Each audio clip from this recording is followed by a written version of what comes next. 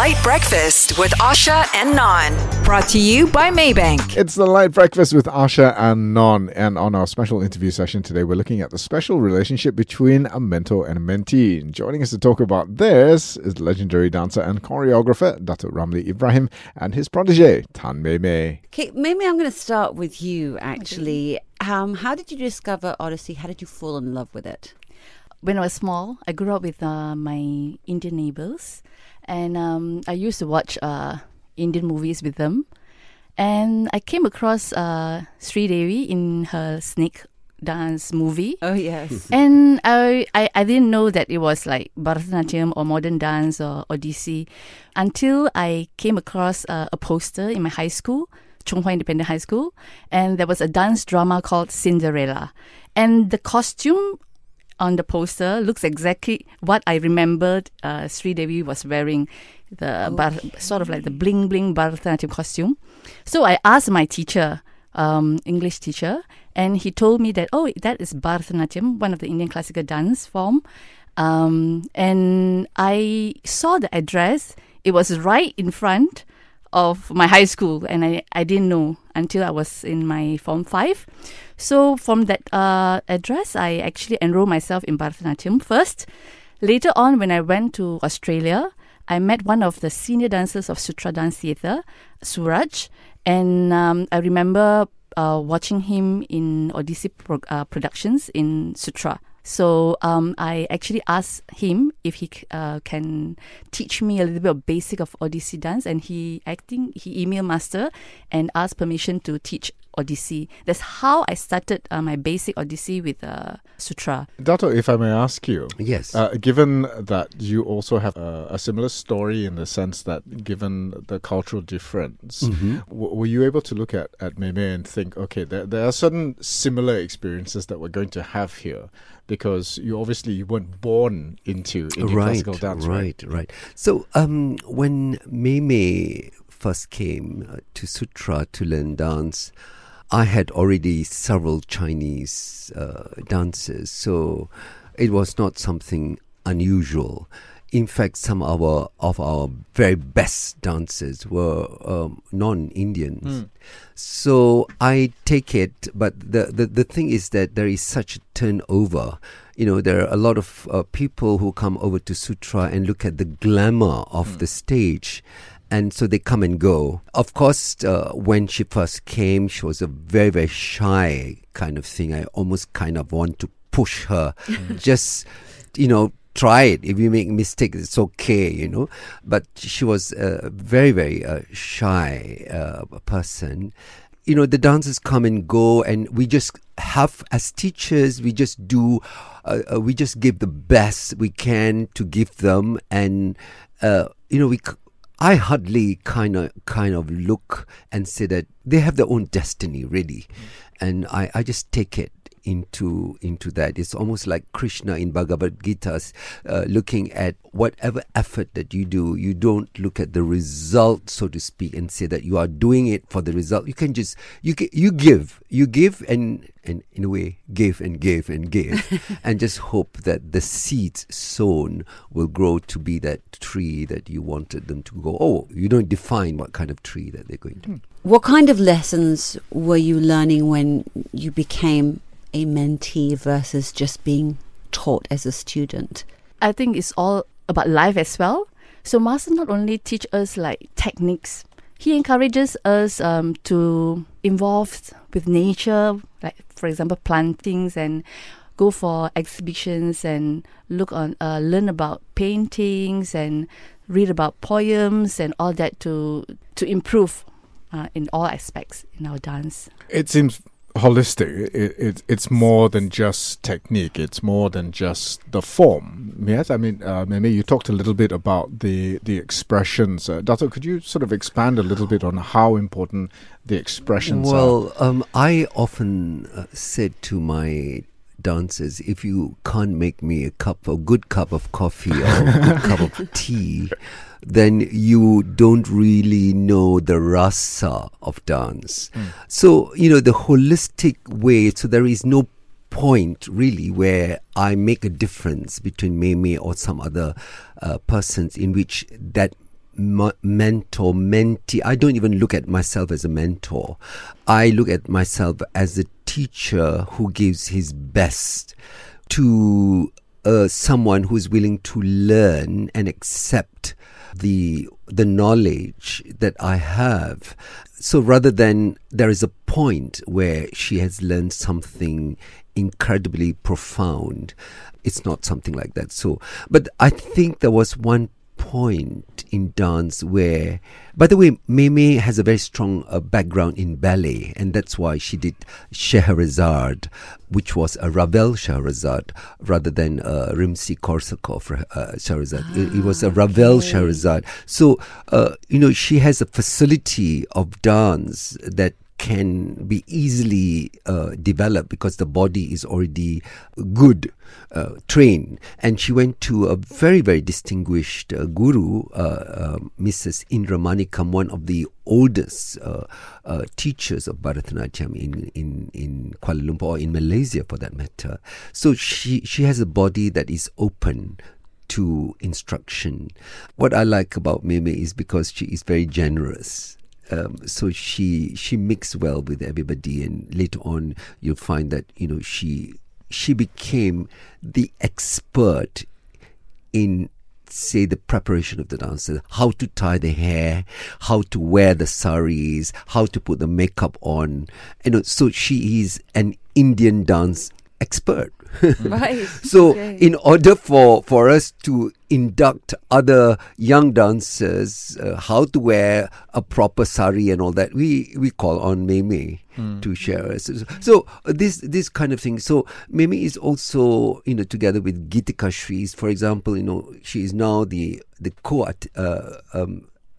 assistant to the artistic director. So both of them, I'm very pleased to see that they are responsible for the dramaturg of the dance. I asked the opinion of what do you think, whether the flow is going to be good like this, what are the technical problems involved in terms of the dance and the dancers themselves. So these are what I think they learned. In the meantime, they feel that, I think when you give, you have that dopamine effect or you feel satisfied because you are giving and you are receiving, and then you're seeing other dancers. They are themselves a mentor of younger dancers, and I'm very pleased to see this development and this empowerment that has taken not just Mei Mei but some other dancers also along together. I just wanted to ask, actually, obviously you went through the same process yourself. You were once a student, you became a teacher, and then a great teacher, and then your journey kept continuing, yes, as a teacher, but also as a mentor whose, I guess, influence became bigger and bigger as you were teaching more. So how do you, as a mentor, keep growing whilst teaching? Well, I am always growing. I'm always a student. But in the Asian tradition, Asha, we have the really incredible phenomenon called the Guru Shishya Parampara. This is how the disciple literally live together with the Guru, literally absorb symbiotically everything, the knowledge, how the Guru treat other things, how the Guru engages with everything from nature to knowledge to all that. And it's only later that this kind of impact and mapping of knowledge grows in the disciple. But we are living now in 20th and 21st century, and I think this system has kind of evolved in a more universal kind of manner. I walk around in my jeans and I don't have all that markings on my head like a traditional dance. But I think this Guru Shishya Parampara is not just in Indian dance. It happens, say, in Silat or in Mat Yong or in other forms like the Chinese Shaolin or something like that, So it does happen there. And I think the kind of modeling yourself with someone who you think has got that knowledge, profound knowledge, much more than yourself, does happen, but then that's part of the modern person in me, that I am comfortable being extremely modern. And I'm not the only one. There are many of my friends in India or in Kuala Lumpur, for that matter, who has this kind of guru-student relationship where the students are very close to them, but don't have to behave so seriously or take their guru ship so seriously that they are unapproachable. But Mei Mei and I are literally friends also. That's so lovely to hear. Yeah. Mei Mei, I'd like to ask you, when you transitioned from student to practitioner and then subsequently to teacher to instructor, that first lesson that you taught, can you remember that? Actually, one of the parents mentioned a line along the line saying something like, "Why is a Chinese girl teaching my daughter Indian classical dance?" But she forgot that our artistic director is a Malay himself. So that was one thing I remember very clearly. But I think most of them have watched most of the senior teachers perform all these years. I guess they are confident that we have the skills and knowledge to teach a class. What has been the biggest gift for you in watching Mei Mei transition into a teacher and now, in your words, an expert? Well, there are various, I think Mei Mei has traveled with us all over the world, from America to Europe to various parts of Asia and India, of course. But I think, truly, I think Mei Mei has become one of the best, like me, non-Indian Odissi dancers, But now there is a great globalization that has happened in Indian dance. You don't have to be Indian to be a good Indian dance. And this is fantastic because Indian dance has transcended its national boundaries to become a world property. And again, Odissi is very rare.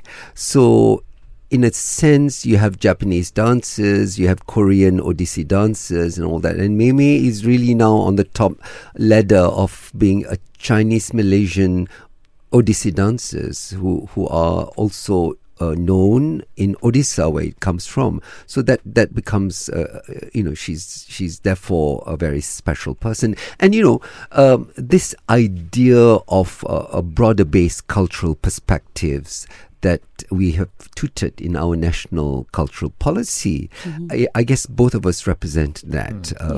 So it's really good because it's a kind of a leveling factor when there are extremist views happening all over the world now.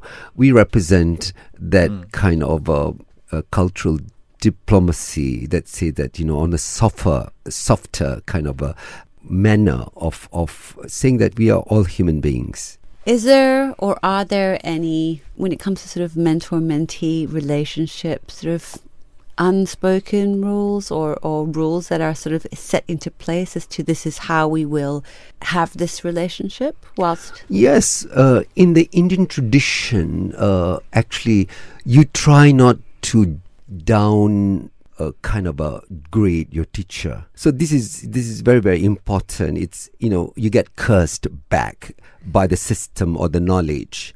Because actually a friend of mine, Asha, wrote a wonderful documentary, not just wrote, but did a video of the kindness and love of gurus, of teachers. And he is a Chinese contemporary composer scholar who does on gamelan, his expertise on gamelan. He lives in Indonesia, and how his gurus gave him everything. And when I meet other teachers, whether they are from Temple of Fine Arts or others, we always talk about this. And how, when sometimes young students come over, they're hungry, they don't have food, we literally have to feed them or whatever it is. They come to to the studio or the house. A lot of the Indian dances are being taught in houses, and the teachers literally look after all these young people, and they spend a lot of time. My teachers do that all the time, in either in Odisha or in India. And so that is the kind of no-nos for some of the students, so that you have that grace back again for your guru. It sounds like a family that's newly created, that's going to just be the kind of support and guidance you need for what you're doing. It's just beautiful. Well, thank you so much for joining us, Datuk Ramli, and of course Mei Mei, for this wonderful special interview and conversation all about the unique relationship between a mentor and mentee. If you miss this or would like to listen to it again, you can find it on the LITE Breakfast podcast. That's on the Shock app.